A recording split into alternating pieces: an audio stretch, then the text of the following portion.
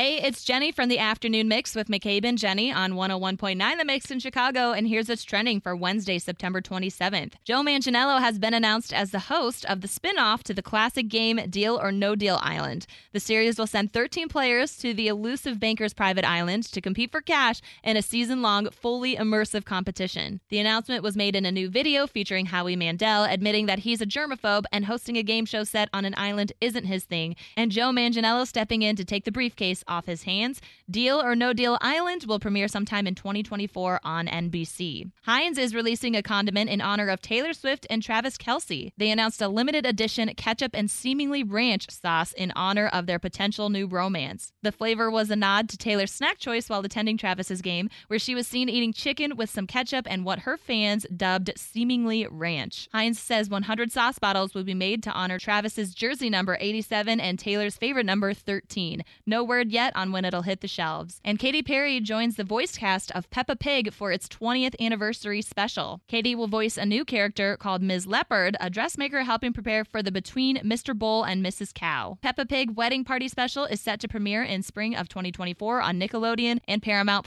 I'm Jenny from 101.9 The Mix in Chicago, and that's what's trending.